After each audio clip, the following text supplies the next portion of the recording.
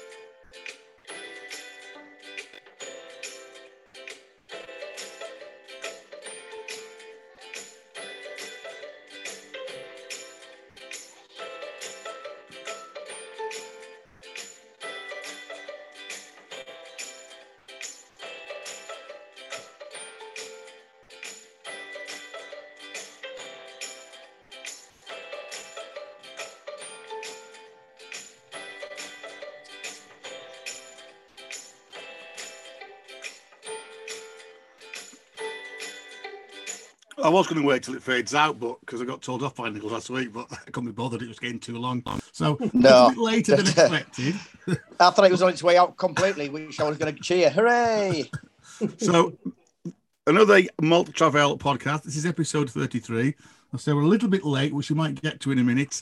But anyway, we're here now. So we're going to crack on. We're going to continue with our A to Z of pubs and pub crawls. And if you remember those that listened last time, we pulled out of the magic sack at the end the letters H, O, and V. So they're the ones that we are going to tackle this evening. Sorry, I've got some cackling women downstairs. They were off to a wedding on Thursday night, which is a very strange thing. Must have been a hell of a discount, and it's in Leek. So, well, better stop there. Just while we're on the start bit here, there's a little other for those on the YouTube. There is a new podcast I I've come across. It's not new, actually. I'm still a bit on the fence because it's John Robbins and Ellis, whatever he's called, who are on Radio 5. And I must admit, I don't particularly like their show on the weekend when they do it, but they've started doing a Moon Underwater podcast. It's on a Friday. It's on a Friday. Yeah, they do the Friday afternoon.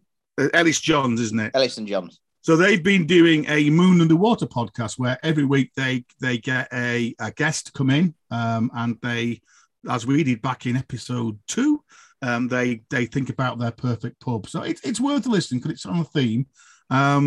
It's kind of growing on me. There's some Adrian Charles was really, really good when he did a really good one, and there's one or two others that have been really, really good. So worth a listen maybe if you're into pub podcasts. So the plan this week is, I say, we're going to do the letters H, O, and V. But good evening, gents. Are we okay? Hello. Well, eventually I found an internet signal around the house. I mean. and we've got to blame Bruce because Bruce, we were all ready on Sunday to our normal recording, and we got a frantic message of Bruce saying he's taking his good lady wife out and the kids out for a Mother's Day meal, but they'd got to the Rose and Crown and found that they'd been bookings before and all turned up late, Bruce, and therefore you were stuck a bit, weren't you? So the way it was mad, because the A64 there'd been a crash on. There was roadworks in town, so it was nobody's fault really. People arriving late, they were just miles behind. Took forever we got home. So I hate Mother's Day. We should just wait a week later. I must admit, we went out on Saturday because daughter was in between shifts at the airport. So we went to quite a nice pub actually. I've never been there before. A place called Rollaston on Dove, which is just down the road from Burton-on-Trent. A very lovely little village, quite old pub that dates back to 16th century. The Spread Eagle. It was quite nice. It was a vintage inn. So I managed to use my M&B shareholder. So it was quite a nice afternoon actually, and beer actually was quite good. I was on the Dark Star Hophead, which you only see occasionally, but it's quite a nice beer. They had three others on as well, including Landlord, which is almost becoming a bit like the new Doom Bar. I've got to say, certainly in the Midlands, it's quite there. So that's why I took my mother to Wetherspoons in Northallerton. Yeah, White Hart, lovely, plenty of space in there. Bruce was disgusted at that. Bruce was disgusted at that one. She loved it, enjoyed it, gobbled it down. Now, Bruce has sent me a news clip. I haven't got through it in detail because I've got the news that we had for Sunday, really. But I know you sent me one, Bruce, where Mr. Martin is on about let me turn Buckingham Palace into a Wetherspoons. Losing the Queen's Home to Windsor. Yeah, I mean, certainly clearly egotistical, isn't he, really? There's that article, he refers to himself in the third person, which is always the first sign of a nutcase, isn't it? Yeah. When you start referring to yourself in the third person, things are going south. Save taxpayer a hell of a lot of money, though, if he took Buckingham Palace over. Absolutely, yeah. Queen loved all those sticky carpets and dog-eared copies of his propaganda magazine every time she for a poo to read. Yeah. Anyway, they've just taken on whole university. Their campus bar. Oh, really? Yeah. Because you'd sent me one. I think they're closing a pub as well, aren't they? I know we mentioned that where I work in St Helens, they've closed. There's two spoons and they've closed one. And I can't remember that link you sent me, but they're closing. One in Bury and one in Croydon today, apparently. Yeah. Yeah. I mean, you kind of think as beer prices go up, more people go to Wetherspoons. It's a bit weird, really, isn't it? Unless this whole place where he's got two and he's maybe trying to consolidate everybody into one to drive his costs down. And again, I think there might still be staff because the pubs I'm going to, every pub's got signs up saying we still need staff. Yeah. So now I'm going to come back to Wetherspoons because again, in another podcast I listened to, I must have had a nice easy week of work this week. No, I've been driving up. Actually, no, I haven't. I've been at work every day though. I've had to listen to a lot of podcasts on the motorway. Another one where they talked a little bit about Wetherspoons and the cheap beer. So I might come back to that in a minute. So it looks like then Nick's still having his tea. So I'm not quite sure he's got a beer with him tonight. Hey, look at this. This is great for a prank. Don't you can quite see the colour of it. But it looks like meths. Look at the bottom of that glass. It's like a purpley colour. It just looks like a glass of meths. What's you that? You could have a great prank. Local Heron's got Old Jamaica grape soda on offer at the moment. But I've looked at the ingredients. There's actually no grapes in it whatsoever. Yeah, and as I say, it's like this bluey purple colour. And it just looks like you're drinking mess. So I might sit around outside on a street corner somewhere, supping out of a plastic bottle, and then people donate me money. There's probably no point asking Bruce if he's got a beer in the glass yet. I've heard him in Ben's bedroom to get a Chase Bell looking for an internet signal. So he's got a little booster by his Skybox here. So it's bloody Sky. Dreadful. I'm going to the pub later though. In fact, with all the haste, I forgot to ring my friend. I shall put myself on mute and do that. Yeah. Right. Well, I'll have a beer for both of us then. And I'm back on my Thornbridge box, and I'm having a pigeon fancier, which is it's another collab they did with the Big Smoke Brewery, which are a brewery down in London. And in fact, I'll come back in a minute. I sat through the tastings actually this time last week when Thornbridge do their monthly box the Thursday after. They do like a tasting night, and so a little bit of information about the Big Smoke Brewery, which are quite interesting. So I'm going to crack that. It's an IPA. It's a bit strong. It's 6%, but I break up on holiday tomorrow, so I'm going to have a couple of beers tonight. So there we go. So beery highlights. Bruce is on the phone, so just I'll skip Bruce's bit and we'll talk Nick, because Nick, you in the lakes last weekend, weren't you? Just like a quick soiree. Yeah, went across to the lakes on Saturday. Made a long day of it, so very busy. Really was busy, but we managed to get into 4 pubs. Well, 3 in the lakes, and then 1 dropped back in on Skipton on the way home. There's something to eat. You can guess where we went for something to eat. You obviously got the great weather last weekend. Yes, yeah.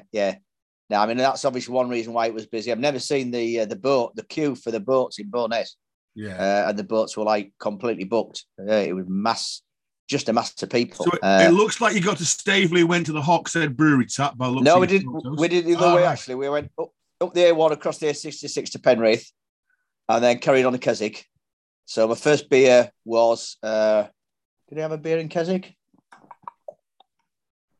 No, I don't think I did. No, I didn't have a beer in. I had a pie in Keswick. Had a nice pork pie from Thomason's Butchers, cracking butchers that one is. So yeah, pork pie overlooking Derwentwater, and then we stopped off at Rydal. Now, previous podcasts, people have heard me talk about Rydal. Rydal Water. It's a great walk. Takes about 50 minutes right the way around the lake. Park at one side of the lake, and then on the homeward stretch as you're coming around the top of the lake, stopped off at the Glenrothy Hotel and the Badger Bar. So they always have decent real ale in there. So this time I was on the Cross Bay Brewing, the brewery in Morecambe, and I was on their Sunset, their Blonde. So that was a nice pint to start off with, and then finished the walk off, and then we dropped into Bowness and went to Robinson's pub. Talked about it before. dropped into the Albert. We could only find parking for an hour, so rather than have something to eat in there, I just had a quite what did they have? Pint of Dizzy Blonde in there, and then dropped into the Hawkshead Brewery, and that was very busy on the outside with the nice weather. Everybody was sat outside, but we managed to get a table inside, so I had a couple of beers in there. I did send you some pickies. So I started on there. They had an IPI on, which was a New Zealand pale ale. And then I went a bit crafty. I went onto the Mosaic out of the I think that's a weird picture you've got on the screen there, where you're looking at a very almost like one of those banked up pints. I'll come back to in a minute. I can't see myself, so I don't know if you pop that up or not. I've got them on there. Yeah, they're right. Yeah, left to right. You've got the left picture is you in the Hawkshead tap. There's the middle one is you pork pie by the lake, and then I presume were you sat outside at Badger Bar? Very nice. Yeah. The only problem with the Badger Bar is obviously that road that runs from Ambleside up to Keswick. It's quite a busy road, but it was nice just out of the front there. And did you visit the toilets in the Badger Bar and the? Not this time, no. The rock face. Oh, no, because I only had a pint, and we were 2/3 of the way through the walk. So from there, just walked back to the car park, and then drove through Ambleside. It was too busy to stop anywhere there, and dropped into Bowness. Okay, and in terms of Bruce, you mentioned to us last time that you were spending a week working in Selby. So I know you sent me a couple of bits and pieces about Selby, so including some very famous sausage curry, apparently, which again, for those on YouTube, is on the screen right now. Yeah, so sausage curries have got an infamous history in Selby. There was a small chain of, they had two shops. It was like a takeaway food shop and a famous chicken shop owned by the Buckles family. And they were infamous because the day before, all the meats from the carry meats and the bacon and the sausages would be put into this gluttonous red curry sauce and then cooked into a curry for the following day. So Buckles eventually closed down. So the lady on the Flaxby Road row of shops had lots of people asking for it, particularly for the curry. So she resurrected the curry out of homage to Buckles, and there it is. She sells out every day, believe it or not. I have to say, I sent to a lot of people on WhatsApp, and never had people reply to stuff like it, really. It's just what it is. It's sausages, lots of sausages, bits of yesterday's meat, cooked up and put on a big pile of chips. It looks pretty grim, I have to say, but it tastes really good. Yeah, but that aside, yes, it was quite nice to see all the pubs opening in Selby, and the Cricketers Arms and Sam Smith's pubs that used to be famous for its food. I worked there 17 years ago for a few months, and we would go endless lunchtimes. They had a hot food counter on there, and all the food was home cooked with great pies and churros, roast potatoes, joints, and things like that. You just could not get a seat. I never got to eat in there, and been there about 4 or 5 months. And then, of course, they stopped doing the food, and the trade dropped away. But I thought it'd be closed, like so many pubs are around here. But actually, it was open. It's had a bit of restoration job outside and in. Put some stained glass above the bar. Really pushing the bottle beers there, which for those people who know Selby, seems it's a really strange destination to push the bottle beer range. But they were, and it was really nice in there. Now we'd love to see it open. And then, of course, the best rail destination in Selby is the Doghouse, just down from the station, around the corner from the Abbey there. Interesting, the Doghouse. It's spread over 2 floors. Quite dark atmospheric downstairs, about 6 rail ale pumps on, then loads of keg and craft beers, lots of Thornbridge stuff on in there as well. And upstairs, a bit bright for me was decor upstairs. But yeah, I mean, unlike anywhere else in Selby, quite reasonably priced. The beer, I have to say, was incredibly well kept. I was drinking the EP in there. So if you do go there, walk down the station. So I didn't actually go in the Giant Bellflower because working where I work in Selby, probably not the best destination to go. I think the other one they mentioned in Selby, and I think we did it back in episode 5. Looking at a good beer guide, is the Crescent, which I think is that near the Doghouse. Number 1, the Crescent, which is a bit of a micro bar, isn't it?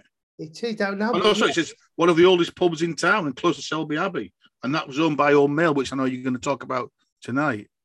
Yeah, no, the Crescent that must be on the right the other side of the Abbey on the road. Yeah. Because I got a couple of times to still it. I want to come to look it out, so I should look in there really. But yeah, it's Selby's obviously been a place that was decimated when all the pits closed down.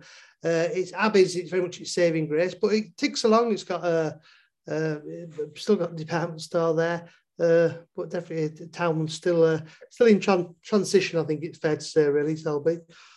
Very good. And then again, if you've been following my Twitter or our Twitter account, you'll see that I was in. I think I mentioned again, I was in London. Again, it was a fantastic day. I was in London. I was speaking at a conference thing and finished a little bit early. Had a couple of hours to kill, so we were out at we're actually on Whitechapel, and in fact there was a pub there called the Old White Hart that said it was a 15th century, which fortunately it was closed as I came out of the place I was to get on the tube. But I thought, well, rather than get the tube and go all the way back to Euston, I'll get off. And I walked in. So I mentioned that I'd never ever been the parcel yard. I know you guys have. So I went into King's Cross. Took a bit of finding, I would say. Eventually found it kind of round the corner. Went upstairs. It was pretty quiet actually. I've got pictures there. Very strange looking. You just look for the Harry Potter idiots who are all. Yeah, that's right. Yeah, because the Harry Potter thing. Yeah. So I went up there. They had quite a nice range of beers on. Again, a new one that I'd not come across was Fuller's Oliver's Island, which is a golden ale. So I had a pint of that. It was quite a nice day. So rather than kind of sit, it's a bit dark and not dangerous, wrong word. It's a bit dark inside. So I managed to sit again for those above the toilet sign for those that are looking on YouTube and had a nice pint there. So that was quite nice. Then I don't know, maybe it didn't quite live up to my expectations. I know you two have said it's not a bad place.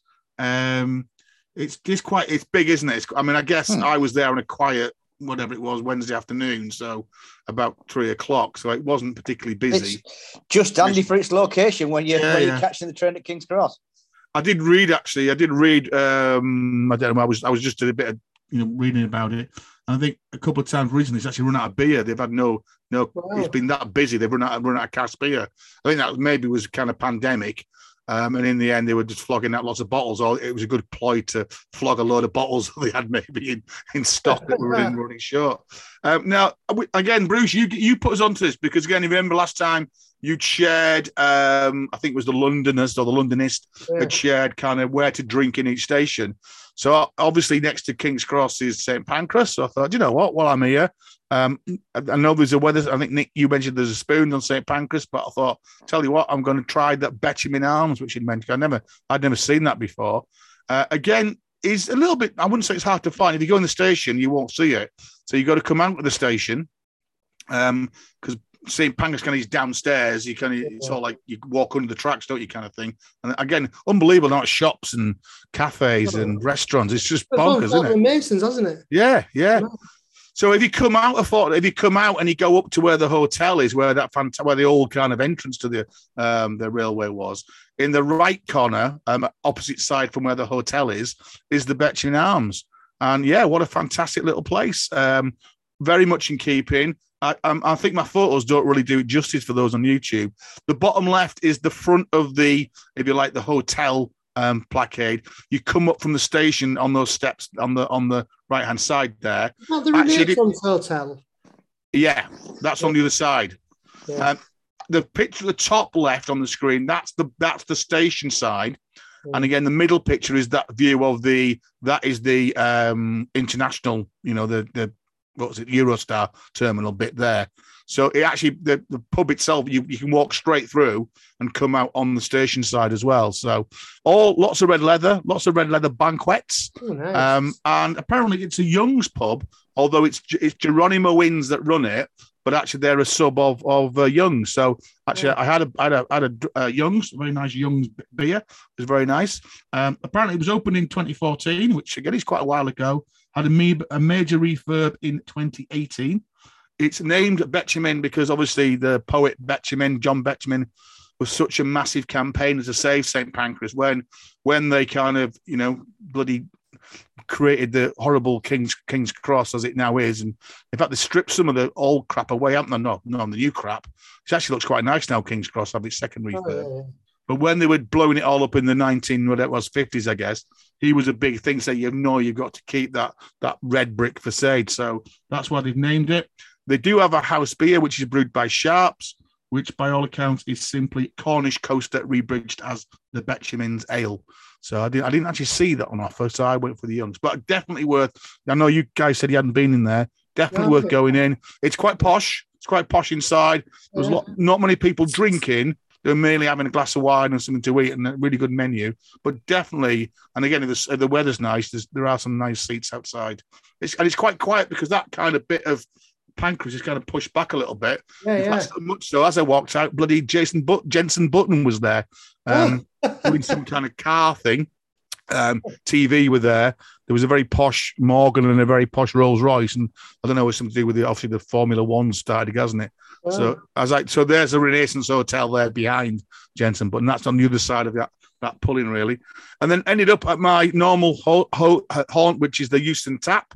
And as you can see by the pictures, it was a fantastic, and it was really lovely. They got all the seats outside because sometimes it's a bit hard there to get a seat. They have some permanent seating on the left-hand side with a bit of cover, but actually they just, as you can see in the picture, they just put loads of seats out all around that area there, and it was fantastic. So sat there, and again, as I tweeted, I had a very nice pint of Redemption Trinity, which cost me the grand price of £4, which I think is pretty good for central London. And again, I did do it hasn't quite come out so well, the beer board, but they got an Adams on, they got Tailored Landlord on, and that was only £4.40 a pint. The normal, just thousands of bloody cask beers, but keg beers. But I went for that one, so that was very nice. So I recommend all those three. Certainly, catching a train from London. I had my usual trip out on Friday night. Went to my usual Mellard, so I got a pint for Nick and a pint for myself on the picture there. A very, very clear, nice pint of cask, and then a very cloudy, mangoey, orangey one. Actually, that the pint was a nice, very nice Burning Sky. Plateau, Burning Sky, actually quite a well-known brewery now. And then I went off to my normal finish, which was the hop cellar. Again, I had a couple of craft beers in there, and ended up on banter, which is a 12% imperial stout. And it just says, I'll just read you the description for those that are not on YouTube. Darker than Darth Vader's heart, this sumptuous imperial stout brewed with honey, hazelnuts, coffee, and cocoa has layers of flavour working in harmony with a big boozy finish, and that was a 12%. So I only managed a third of that, but it was actually very nice, quite a nice way to end the night actually as well. So yeah, good drinks. So beer news, Bruce, you sent me this as well. I got this earlier on. This was in the Mirror that Marston's are putting 45p on all of their various different pub chains. They blame that on the cost of living crisis. I know you sent me a link, Bruce, from the Express where they were talking about 75p. But again, I thought I read that tonight. Actually, I read it again, and they're blaming the Ukraine conflict on the impact on grain. But we in Britain we tend not to use grain very much. We tend to use malt, and of course, virtually all the malt in British brewery comes from Britain. So I'm not quite sure how they can claim that it's a 75p inflation. And again, they didn't name any pub chain in particular. They just said that pubs and breweries are putting 75p on there. So again, it felt a bit lazy. Did they also say it's going to snow every day until the end of the year as well? Snow again. They normally do. Yeah. And again, Daily Express focus on snow, winds, and Madeline McCann found out. Yeah. But definitely, I think, we've all mentioned the prices are definitely creeping up, and I guess they're going to get worse, aren't they? Because I think, with the fuel and the energy thing that kicks in tomorrow, we're recording this on 31st of March, so 1st of April is when the energy cap comes off. And like they say, the big pressure is on. It's not gas per se. It's all about gas on the bloody TV, but it's not. It's electric, isn't it? Because we're all going to pay more because they're putting the increased tariff on your standing order to pay back for all the stuff that's gone on previously. So it's I think Wetherspoons they're putting theirs up by 20 pence, aren't they? So pints are £2.19 in Wetherspoons now.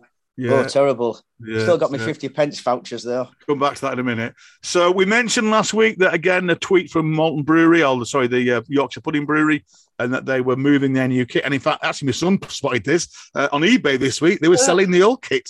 So if you really want to, you could buy a full microbrewery kit used by Malton Brewery for the last 3 years for the grand price of £770. You see, not bad, that. So we mentioned that they said they were getting a lot of new kits in. Obviously, this is the brewery is based just as you come into Malton in some of the old estate kind of buildings, quite near to the Talbot Hotel. So yeah, that was on eBay this week. Bruce, I don't know if you came across this Vavar Brew. This was where Euro Boozer, which is kind of a wholesale company. They're saving all the beer that's been left in Ukraine that can't be sold. So 45,000 pints of beer from Kiev-based craft brewer Vavar Brew is being brought over to the UK. And again, they were very keen to get people to, because I know you mentioned you were trying to look for some Ukraine beer a couple of weeks ago, weren't you? So again, maybe worth, and Trembling Madness will have it in, or they may have already sold out, but Trembling Madness in York, they were the ones that were saying that you could, hopefully they were going to get some in that you could go along and buy. So it was interesting. I just thought I'd just put this on because we mentioned this before, and Brew York, I'll come back to in a minute. It's their 6th birthday. I think I couldn't decide last week whether it was their 6th or their 10th birthday, and they've got their 6th party coming up.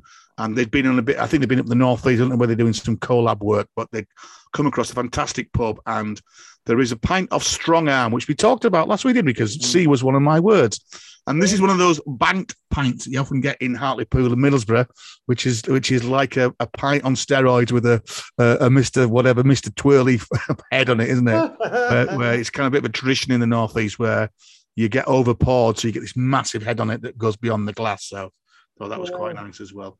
So I mentioned that it was the Thornbridge monthly box, and as I say, what they then do on the first Thursday is they do a kind of tasting, and a couple of the guys in the brewery, and then random people like me kind of join along.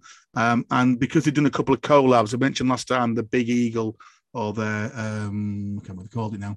I drank it live, didn't last week. So they had Wayne from Brew York was on, as well as the guy from Big Smoke. So it was really interesting. As always, give you a really good countdown on the beers and explain them. And it's quite nice in that Wayne from Brew York was actually coming live from the shed where Brew York were actually formed just over 6 years ago, because they've been brewing in the brew where they are now for 6 years. And so that was quite nice. And he was quite good. He talked a lot about the brewery, about what they've got planned for the future. Look out for they're doing their Pardos range. And the next one they're doing is Banoffee Pardos Imperial Stout. So I think that's in the box next week. They talked about their new brewery, because I think we mentioned before, haven't they? They're moving out. Is it Osbaldwick? Outgang Road or something like that, Bruce, the new brewery. Yes, out near the back of B&Q off the Hull Road down to Osbaldwick. So got to keep the other one open as well. They're going to operate both brews apparently. Yeah, they're going to keep the kind of the home, if you like, the original site as their beer hall as a because that's pretty much Central York, isn't it? But actually, a lot of the 6th birthday celebrations are actually going to be at the new brewery to kind of kick it off.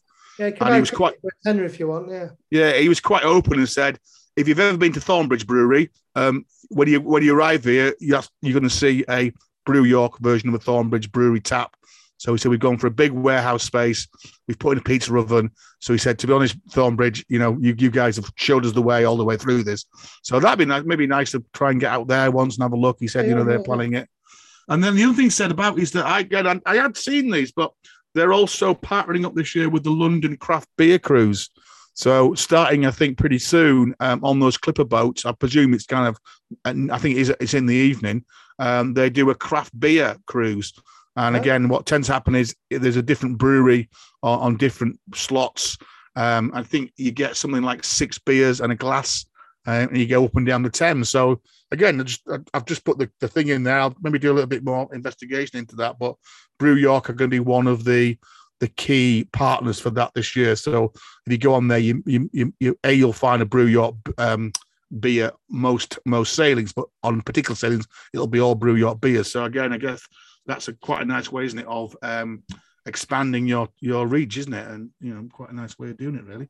So yeah, Points of Brew is another podcast, and I was listening because I noticed they'd done a Leeds one, and it's the guy that does the Leeds beer tours was on, talking a little bit about how he had kind of set up Leeds beer tours just before COVID and what he was doing, and they got into that discussion about Wetherspoons. And again, I came across somebody else on Twitter was mentioning this.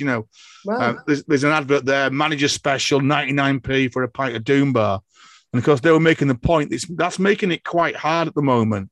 And Nick mentioned that when you've got the 50p vouchers as well, you're getting a pint of cask ale for £1.50. And their argument was, cask ale is what hand produced in the main, isn't it? It's crafted.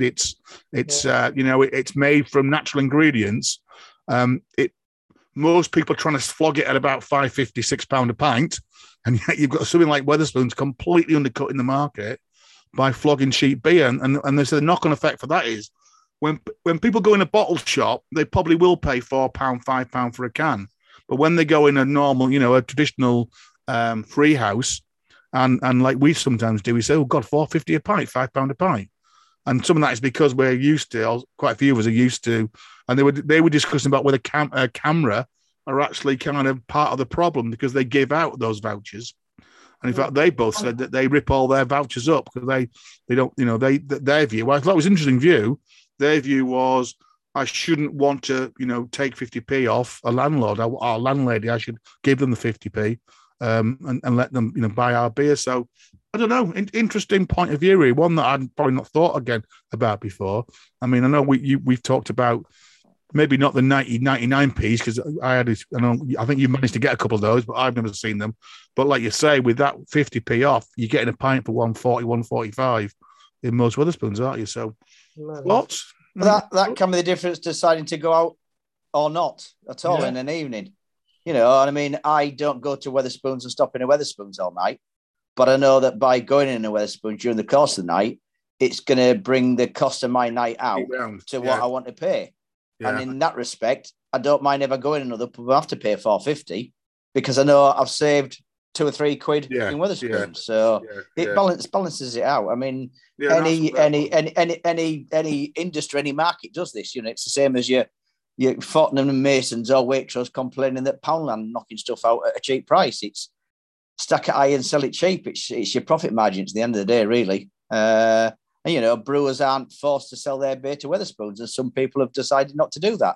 I always remember, Moulton breweries saying that they didn't want to put all their eggs into one basket. It would be great to have, Sotheby's beer on Wetherspoons bars all over the country. But what happens then if all of a sudden Wetherspoons suddenly turn around and say, right, we're not going to stock you anymore?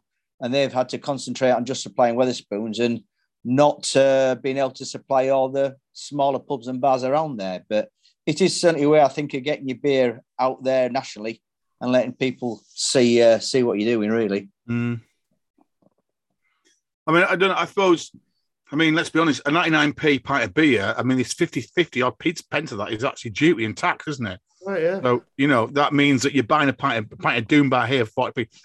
It costs a lot more than 40p to produce a pint of Doom Bar, I would imagine. Well, I don't know. We've all got our opinions on Doom Bar now, haven't we? Well, all right, Ruddles then, a pint of Ruddles. And the quantities that these massive, great, mega breweries are brewing at, and the quality of the ingredients they're putting in, then you could say, well, it's maybe costing only 3 pence a pint to make a pint. Yeah, yeah. Oh, well, we might come back to that. So, but again, Points of Brew, it's worth having listened to. Episode 35 is about Leeds. And again, it covers quite a lot of the ground that we've covered. And again, a couple of Yorkshire lads talking about Leeds is always good stuff. So it's, again, interesting. It's a slightly different tack to one that we take. It tends to be more of a one-on-one with breweries and people who work in the beer industry. So, again, well worth looking at if you're looking for some podcasts maybe over Easter. So let's get back then to our A to Z. So in episode 32, we did A, B, C. So again, as I said, I pulled out of the hat H, O, and V last time round. So we've each chosen either a pub, a beer, a brewery, or something that reminds us of a trip or a trip we'd like to in the future. So let's kick off with H. So here is, I think I called him Bob last week. Actually, this guy's called Dave. And again, I thought we better pay due homage to him. Sorry, not Dave, Jack.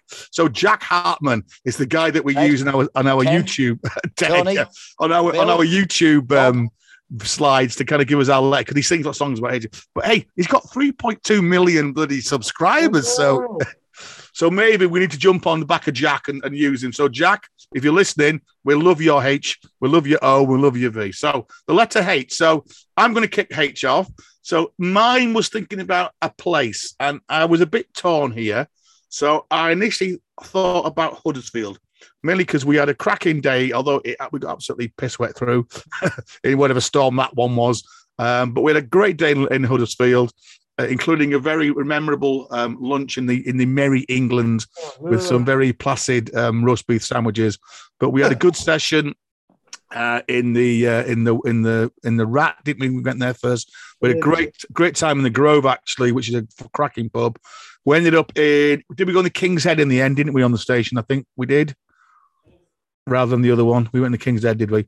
And obviously Huddersfield is the central point of the Trans-Pennine Real Ale Trail. But in the end, I thought, yeah, it was all right. But I know at the end of that session that day, actually, we all were a little bit mixed, really. I think it's not quite what it was when we first did that back in the 90s. So I ended up with Hull because, again, we had a good sessions in Hull. We did it back in episode 5. The Hull Ale Trail is there. There's actually now, I didn't notice, there's a whole Low A Trail as well, which is interesting. So always kind of moving forward. Some cracking pubs in Hull. We've mentioned quite a few. I thought my choice would be start off in the Minerva down there by the river, which you can't really beat, can you? And again, we shared, I think there's a picture of me and Nick in that little corner window there in that little cubby hole. Probably then come back into the Old Town and go to either the Old Black Boy and or the Lion and was it called the Lion and Key, isn't it? Which is a funny name. Which we were in there, Nick. We were in there not long ago. We're quite nice in there. And it always smells of fish and chips, though. Yeah, and then end up at the Hop and Vine. They're homemade fish and chips, and it always stinks of fish. And then go downstairs into the dungeon, which is the Hop and Vine, and look for the little man, a bit like on Mr. Ben, who'll come up behind the curtain and serve you craft ales. Which is one with the tiny window? What's one with the tiny window? Oh, the old White Hart. No. Yeah. No, we don't go in that pub, Bruce. We always peer through the window. Yeah, it's supposed to be the smallest window in the country. Right. And they reckoned in the times of coaches, they used to have a little bellboy who used to sit there and peep through that little gap. And when a stagecoach arrived, he would dash out and collect people's luggage for them. I mean, cracky load of pubs in York and Hull, sorry, and again, a growing number of breweries as well. Quite a lot of heritage pubs in Hull, especially around the Old Town. I know you guys mentioned the Polar Bear, which again apparently is now up and running again with its fantastic marble bear. Yeah. Again, a couple of. Minerva's a fantastic pub, though, isn't it? And it's Minerva, yeah. Huge big pub as well, isn't it? But that little tiny snug and the way they maintain it, I mean, inside now it's fantastic, really, isn't it? The garden roof terrace at the Admiral of the Humber is supposed to be very nice as well. The Wetherspoons pub, they've got a roof terrace at the Humber. God. Yeah. There's rooms there, yeah. So they've got a hotel. And then, as I say, they reckon there's got a massive great area up on the roof. I don't know what sort of view you get, really, but yeah. And I think they're opening one on the station, aren't we? I don't know when it's open yet, but I know there's plans to open another kind of a bit like a York Harrogate tap thing on the hum. So Hull was my H choice. Nicholas, yours was a pub in York, which we've mentioned many times on the podcast.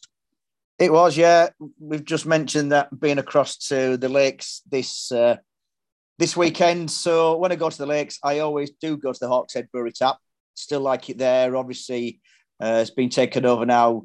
A lot of the staff who were working there, unfortunately, were let go and they've started their own brewery. So if I lived over that way, then I would have probably been to the Hawkshead Brewery. But the pub I go to more often, if I'm going to York, is the Hop. Once again, it's unusual, I suppose, in a way that it's not a traditional pub. It is a traditional building. I think it was a butcher's at one point, so it's got a lot more features in there. It's in an area that is central and in an area that's surrounded by a lot of other bars and places like that are always full. But I've always managed to go in the Hop, no matter what day or time, and get a seat at least. And the best seats, as you know, Mike, is when you can get in the windows. It's got a central door entry, and then you've got glass windows either side, and you can get sat in the window and watch the world go by. It's Ossett pub, so they have the full range of beers on. Nice big blackboard, so you can see what's on offer and how much you're paying as well. So yeah, I would go for the Hop.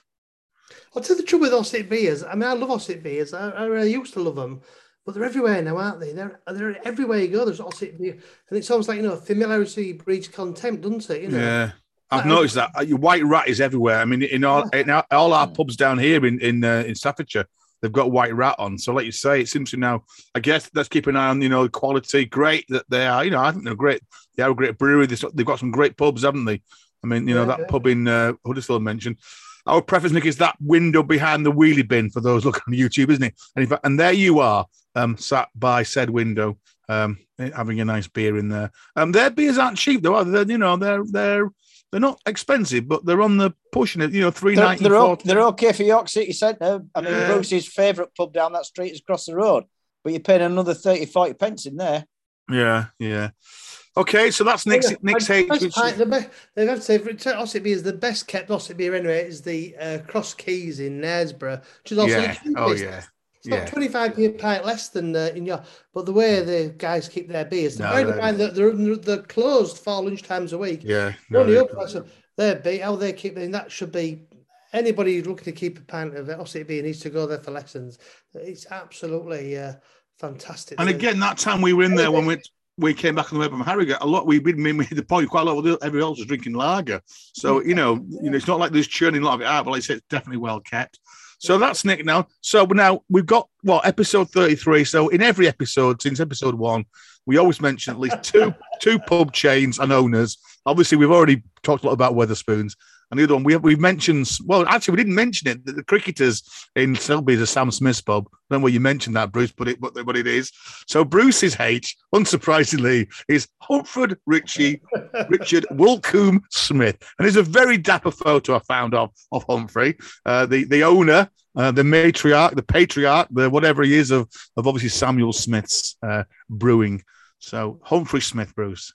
An extraordinary chap he is too. I mean, what's amazing is you found that picture. I think, as far as I'm aware, there are only two pictures of him that exist, because it's either this one of him when he's obviously in his early 30s, or a present one where he's looking a bit dishevelled and he's now in his 70s. I mean, hang on. Somebody got a picture of him sat in a Wetherspoons. Honestly, Google it. Somebody got a photograph of him sat in a Wetherspoons. On his phone, yeah, that was illicit, wasn't it? Yeah. I mean, the thing about he fascinates us, and I mean, we go to a few Sam Smith pubs because me and friends got the village pubs, and I'm going to our second year's pub to us tonight after we finish this. And what's amazing is, I mean, for a man so steeped in mystery, wherever you go to the pubs, and especially in Tadcaster, is the sole topic of conversation. I remember being in the Royal Oak at the Crossroads when you just went to Tadcaster one day in winter. The pub was full of people. And I said to my friend, I said, listen to what they're all talking about. There was only one possible comment, just the people that are obsessed with him. Probably a good reason. Well, mainly because he stops and getting over the river when the bridge breaks down. He don't let him build a new one for 4 years because he didn't want to build on his land. There's very little comprehension, he said. But I mean, the man's an enigma, isn't he? I mean, we know something about him. We think there are all sorts of tales about him, and nobody really knows the truth from the urban myths. Apparently, he's a billionaire. The pubs represent only about 5% of his wealth reputedly. He owns Canary Wharf, doesn't he, by all accounts? So that's what happened was apparently again, urban myth this, apparently he noticed that Rupert Murdoch was buying up great swaths of disused land in East London, and said to one of his friends, this Murdoch's no fool, he's buying up all this land. And his friend said, oh, bloody, it's wasteland, no one's going to go there. There's thousands of acres, is it? And Humphrey Smith then bought up apparently hundreds of acres of it as well. And infamously went on to own the land that Canary Wharf was built on, taking a share in the building. And apparently, around that area of Canary Wharf, that was his land, and he still has great holdings down there. Apparently, him and his brother at one point were the biggest owners of quarries in the country. And I say, if you live around here in North Yorkshire, sadly now an increased amount of these pubs are closed. These pubs, the Pint and Soul, the Village. In many cases, invested heavily in them to make them really nice, and he can't get anybody to run them. And it's becoming, really bad. Some for great villages and the pubs with the Heart and Soul around here, we could mention 8 or 9 really. And a lot of everybody moans it. It says it's his terms and conditions. Have to be careful what you say on here, because I don't want to sue him back. Pubs. But yeah, if you go through some amazing tales. And again, we've got to say, we do say it. The Smiths as a company have some fantastic heritage buildings. They do preserve them. They do spend money on them. Yeah. They're not run down pubs. I mean, they sometimes might look like that, but they're always well looked after. Say why not? I mean, again, that they use quality craftsmanship. Yeah, unlike the big pub chains. Yeah, he spends money to make sure that when the job's done, it's done properly. It's not fake timber and special clever paint job. It's proper artisan work and right the way back to commission X glass and stuff like that. And I'm reading a book about the trends in pubs and things that Boke and Bailey wrote, and marketing people have spent millions trying to recreate the Irish pub and the old traditional pub. Well, Smiths just do that, don't they? They don't let jukeboxes and televisions in their pubs and big screens, and they don't let mobile phones in. And that means, and sometimes they let kids in, but that means that if you want to go and have a quiet pint and have a chat, like we talked about in the Seahorse in York, it's great, isn't it? That's what you do. And it normally be a real fire. The beer is a bit limited, but it's cheap and it's good and it tastes okay. There is a range. To be honest, there's a range, isn't it? Because we've talked about the miles. There's the lagers. There's the organic lager. There's Taddy lager, and then as you mentioned, Bruce, all those bottles. Some fantastic bottled beers. I mentioned that a lot of craft brewers in America still. Sam Smith is there. That's where they got their innovation. Fruit beers, wheat beers, yeah. Okay, so that's how H is. So we've got a place, Hull. We've got a pub in York, the Hop, and we've got the iconic head of a brewing dynasty, Humphrey Smith. So let's move on to our next letter. Here's Jack with our letter O, and I think Bruce, you're kicking us off here with quite surprised when you came up with this one. Well, yeah, Ossett, everyone knows about Ossett, really. And Old Mill's a cracking brewer. They've been around now, since the mid 1980s. And very little known, really, but an intriguing brewery. I mean, they're based in Snaith, which is a really picturesque little town in East Yorkshire between Selby and Goole. River runs through it, a fantastic place, a couple of cracking butchers there, but they have a really interesting pub estate, don't they? They tend to have one pub in little towns. For example, some huge old roadhouses in Rotherham, Mexborough. We've got one pub in York, but the beers themselves are really quite lovely, aren't they? In fact, we'll have to go to Victoria next time you come. I've been there for years, have we, really? But I mean, they just keep going and going very quietly, going around the business, no great fuss. And I do believe you can actually go on a brewery tour as well, which I'd really like to do, yeah. I'm just reading now, opened in 1983, 200-year-old former malt kiln and corn mill, which that looks a fantastic place where the brewery is. Yeah, it's absolutely. 60 barrels. The brewery is building in a retired estate, now standing at 16 houses. Beers can be found nationwide through wholesalers and around 83 trade outlets. Well, I think for us, when we started drinking beer, 1983 was the same. We all turned 16. So obviously, in those days, there wasn't the explosion rail as there was now. So discovering any rail ale was a great thrill. And I think it used to pop up quite a lot, didn't it? So they've really stood the test of time, really.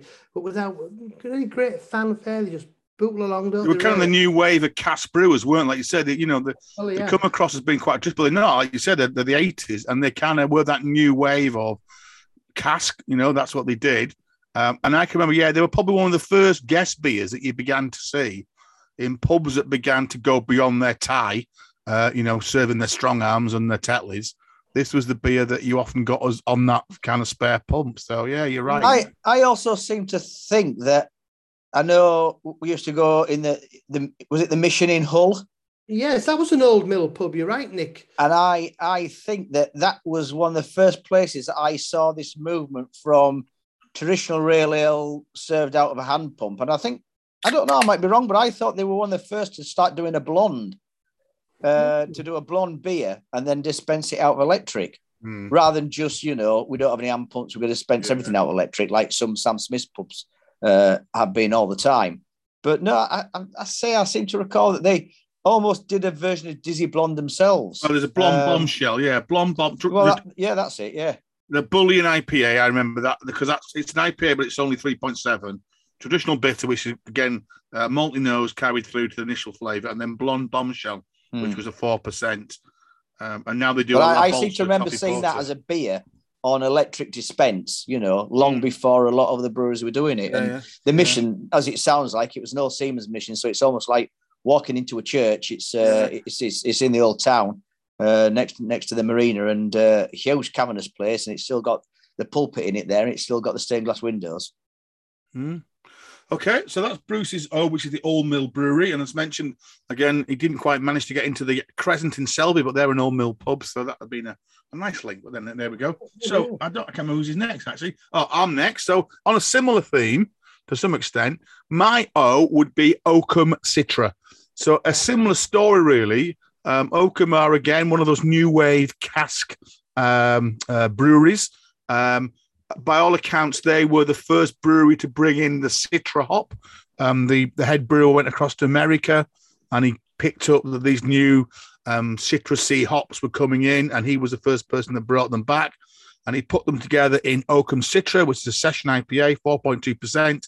I've got to say, if I ever see it on the bar, it's probably the one that I would go for. I think for me, it's lovely beer, yeah. One of those crisp, zesty IPAs, clear, clean, 4.2. So it's got a little bit of kick to it. I was looking at, I was amazed actually how many beers they do, and if I just move our pictures a bit here, in that they do quite a range of beers as well. Again, you tend not to see them because you just tend to see Citra. They do GHB Inferno, one with the macaw on it, and one with an Abbott's hat on it. But to me, it's a cracking beer. It was the beer of Britain in 2014. But what in 2022 is still knocking around as a really, really decent beer. So I've had a couple of pints recently. Often in that pub I took you in, Nick, the Swan and Spoon, they normally have Citra on. It's been in Mellard's, my local, as well, a couple of times. So Oakham Citra, I think you guys both like it. Nick, the time we had a pint was in Wakefield, wasn't it, Nick? And it was a nice start to the day, that one, it brought. It's a lovely views, Oakham Citra, and I say, like you, it tops of my seat. It's the one I'll elevate to. It always seems to travel really well, doesn't it? Yeah, yeah. So, you mentioned the hops, though, Mike. Going back to H, really, we should have chosen hops as a H, because hop is a secret ingredient that makes the beer taste different, isn't it? Yeah. You've got your water, you've got your barley, you've got your yeast, which, you can get different yeast strains, which makes the beer taste slightly different. But the main ingredient that makes the biggest difference is the humble hop, and all its many, many, many different varieties now. Well, I think we go with Citra, because Citra is the hop that makes Citra the beer it is. I can't remember what your O was. What's your there we go. There's a nice link there, Nicholas. So your O has got a similar thing to it, and your O was... Let's go back to Sam Smith's Old Brewery Bitter. And I know you're not a fan of it, Mike, but I think it's distinctive because it is from the wood. Yeah. And obviously, just like wine that is matured in the barrel, and even whiskey, when whiskey is first produced, it's clear. And the character from a whiskey comes out of the wood that it's stored in, and it's set down in. So Old Brewery, it is acquired taste, and you mentioned that a lot of people grumble and say, there's not a very good beer range, and even the normal bitter don't taste very nice. But I suppose that's people who aren't used to drinking a traditional beer from the wood. And whenever I go anywhere, certainly down into London, it's home from home, enjoying a pint of Old Brewery Bitter. And I'd much prefer a pint of soft drink myself, but there we go. Yeah, well, that's what you guys do. But no, I'll stick traditional. Thank you. I can't stand it. I drink the toddy lager. I think it's one of those. It's a bit like Peddy. It's a bit like Marston's Peddy when it's served around here. I think you've got to drink it regularly because it has got a certain. I call it the Burton Snatch, and it's the Tadcaster. I guess it's that kind of the. What is it? It's the lime. Not a long word, is it? What I'm thinking about here, it's this kind of salts in it, isn't it? It's that. No, I don't. I think it's coming from the wood. I think it's almost like a tannin. Yeah, I think it's a tannin for taste. I mean, I don't drink wine, but the tannin is it's that earthy. It's out the wood. I'm sure that's what it is. And a similar brew that I used to like, and I mentioned before, was when Wards were brewing in Sheffield. That had a very distinctive taste to it. It was one of those beers that you had to start off start off at the beginning of the night with and stick on it, and it was good. If you were on Stones or anything else, Whitbread or any other beers, and then had a pint of Wards, it was like, wow, no, this isn't quite right. But it wasn't because the beer was off; it was just because it had such a distinctive character. I guess I mean as well. It's quite. I wouldn't say it's a flat beer, but it's not as aerated, and it's often pulled slightly. I'm wondering whether that's the barrel as well, because the barrel maybe soaks up some of that natural carbon dioxide that kind of gives the beer a bit of fizz. I'm thinking, compared to Sam's has never been pulled like say a pint of Tatler's used to be pulled. You never got that creaminess from Sam. It's a more of a. Like Bass, I guess, in a way. Sam Smith's pubs, they don't like to pull it too quick because they know they can't waste any. They're not allowed to have any beer going over the top into the slop tray because it all has to be minutely measured. True. Yeah. So that was 2 beers. So Old Brewery Bitter from Nick. Mine was Oakham Citra.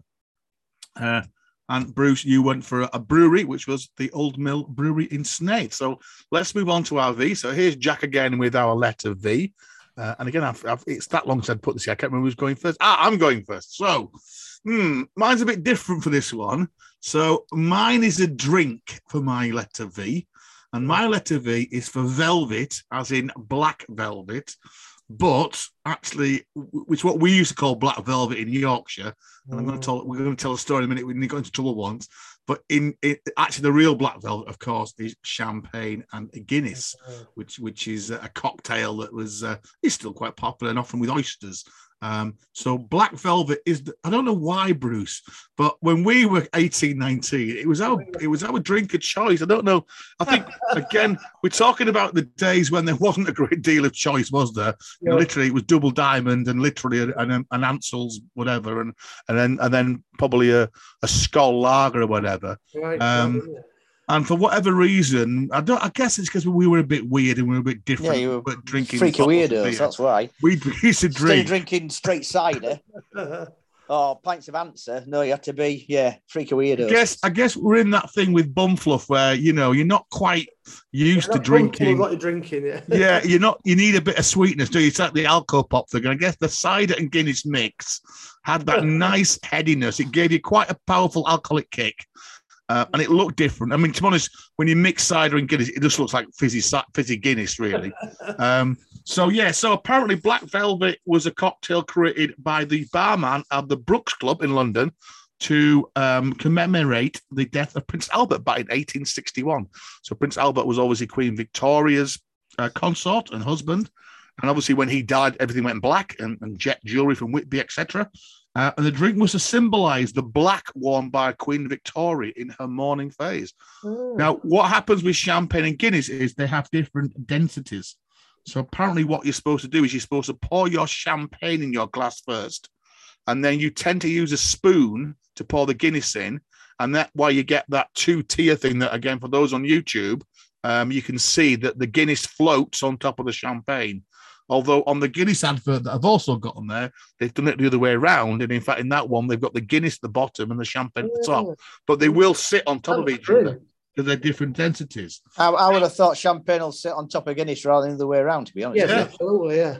Well, you can see that one there. No, I think apparently the real cocktail is champagne first and then stout poured over the back of a spoon on the top so it floats. Well, yeah, I mean, it'll be a very thin layer of Guinness on the top. Yeah.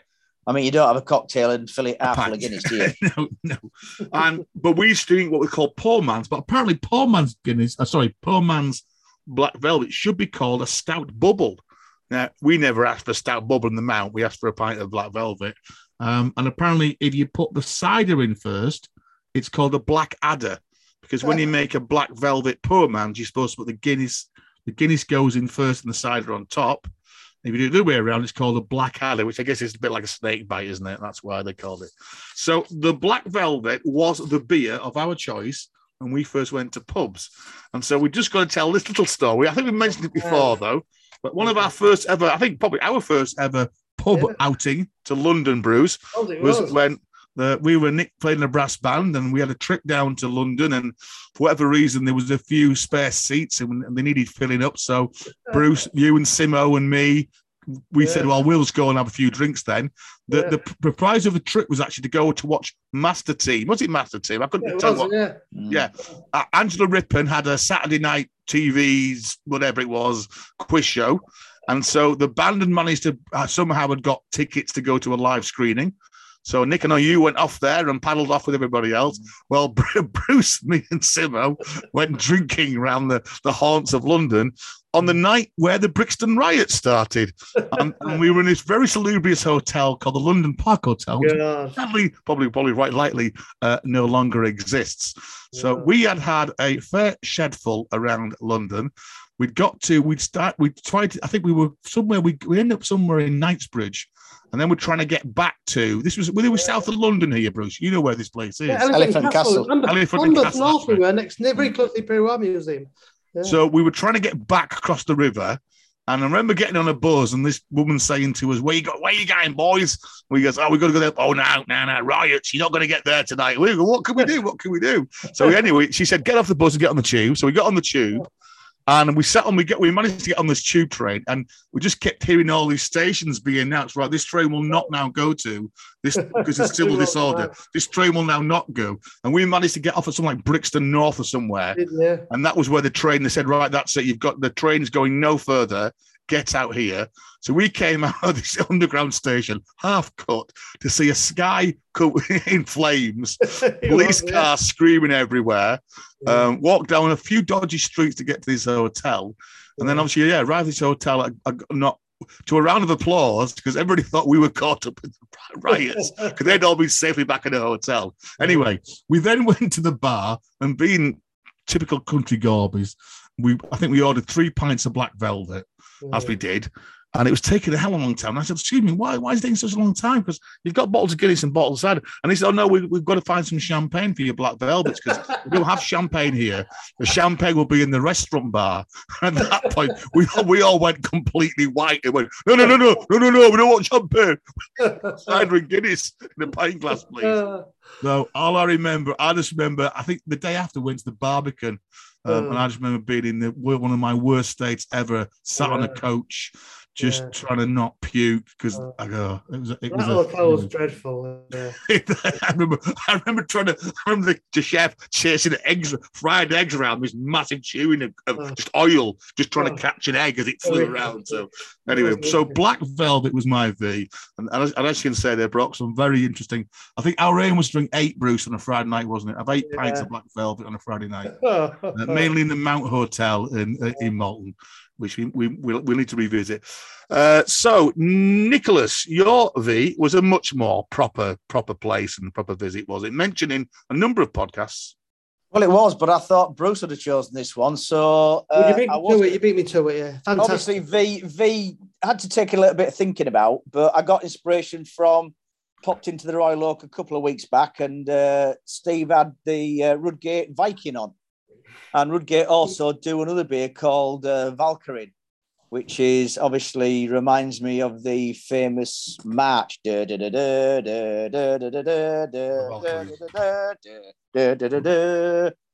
all of a sudden I thought, well, no, V for Victoria, the Victoria pub up in Durham. And we have spoken about before. It is a classic, unsport Victorian pub, Victorian by design, Victorian by nature. I've always mentioned that surprising, it's just tucked around the back of the high security prison. I didn't realise that Durham prison is actually right in the middle of the town, which is really surprising because they normally put these places out in the middle of nowhere in case the psychos that are locked up in there try and escape. So yeah, the Victoria pub. Don't think I need to say any more about it than that, but I was surprised that Bruce hadn't gone for that. I would have done to it. It's a fantastic pub. It's like a living museum, but well frequented, great staff. And again, one of those sites often best visited on a dark winter's evening when all the fires are lit. But it is just a fantastically, perfectly preserved pub. It's a real credit to the people who run it, and you can stay there as well. Yeah, I've said before, it's not a comfortable pub because it is what I call a utility pub. It's not one where you can sink back into a nice plush banquet seat and sort of be relaxed and casual all night. But yeah, as a classic traditional boozer, it's a great spot to be. It really is, yeah. Okay, and that just leaves us Bruce's final and that coldest colours of this one. And again, you're surprised with this one, Bruce. So you've gone for Victoria Bitter as in the infamous VB from Melbourne, Australia. Well, it is because, I mean, much been talk about Australian beers, and this bizarre regionalisation of Australian bitters that the sort of the lack of choice that, well, I've not been for 20 years to Australia, but I do remember being absolutely staggered by the lack of choice. For example, went to Sydney, you could drink Tuis, which, whilst they have great images, these beer, and, you know, the iconic names, the reality of drinking them is often quite disappointing, isn't it? They're quite insipid and quite weak. Well, it's not beer, is it, Bruce? Really, it's lager. It is, that's right. But then, of course, when you get to Melbourne, the only game in town really is drinking a Victoria Bitter, which is bitter at all, because like Nick Crowder says, it's a lager, really. Up in Perth, is it Perth or Brisbane, where it's all Castlemaine? Castlemaine, yeah. One of them's all Foster's, isn't it, really? And I say, I like Victoria Bitter. It's such a strong, iconic brand, and it's never changed, has it? Through our lifetimes, really.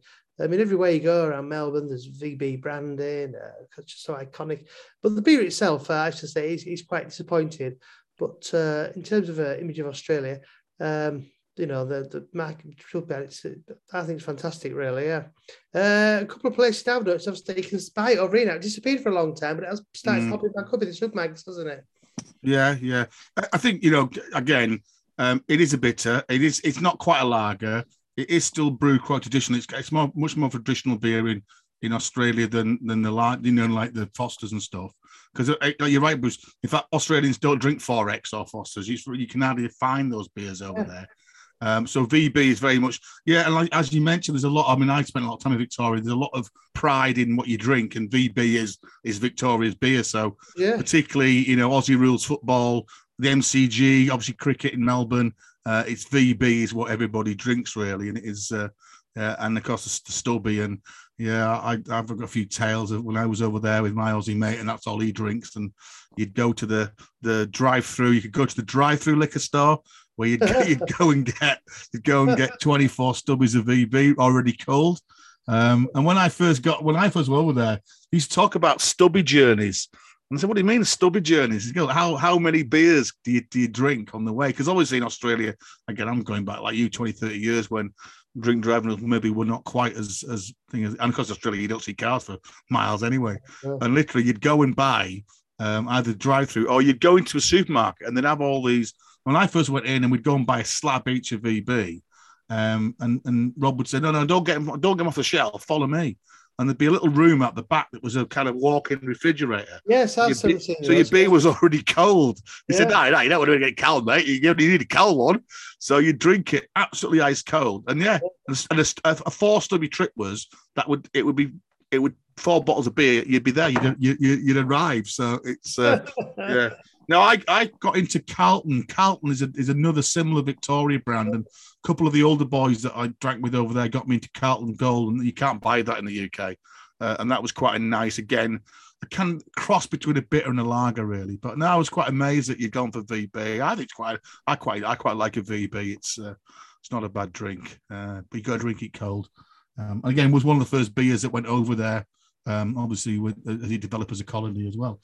Fantastic. I went to the Melbourne Cup on that trip, and the Melbourne Cup had 200,000 people popping at Flemington. And what they don't tell you is that by the time everyone's in there, there's not a blade of grass to sit on, and you actually joined a queue for a Victoria beer, like a caravan tent. Yeah. I was actually in that queue 45 minutes, along with thousands of people, just to come back. And they'd only sell you 1 bottle per person. Oh, it was just madness, yeah. So, that's right. I remember going on the train from Sydney to Melbourne, and that same thing. Yeah, you could buy 3 beers every hour. Yeah. So I just sent my missus down for three VBs, and then she'd go down and get 3 VBs. So I ended up having 6 VBs. So that was very good. So we've had quite a collection there tonight. We've had the City Hull. We've had a couple of breweries. We've had one very iconic brewery owner. We've had some breweries and a couple of different beers. So we've had Oakham, Citra.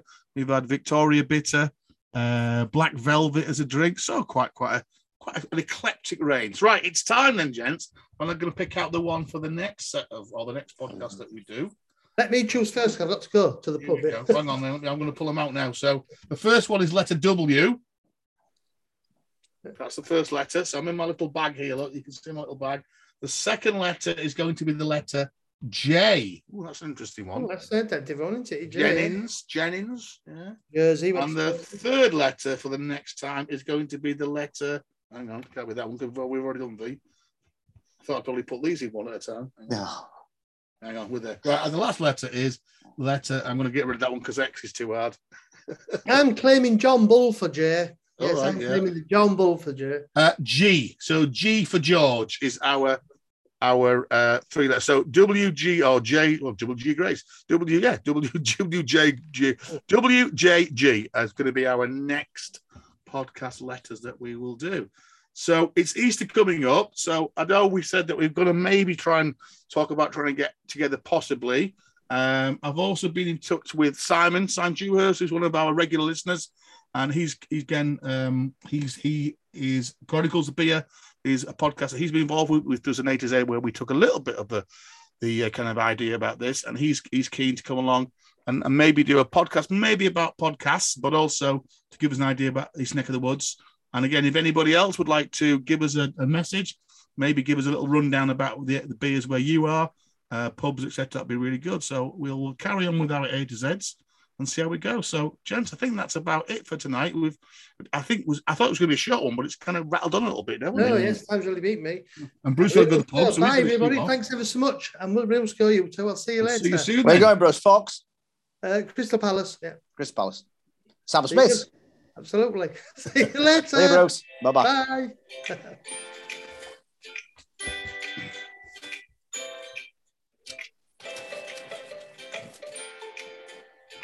Bye. See you later.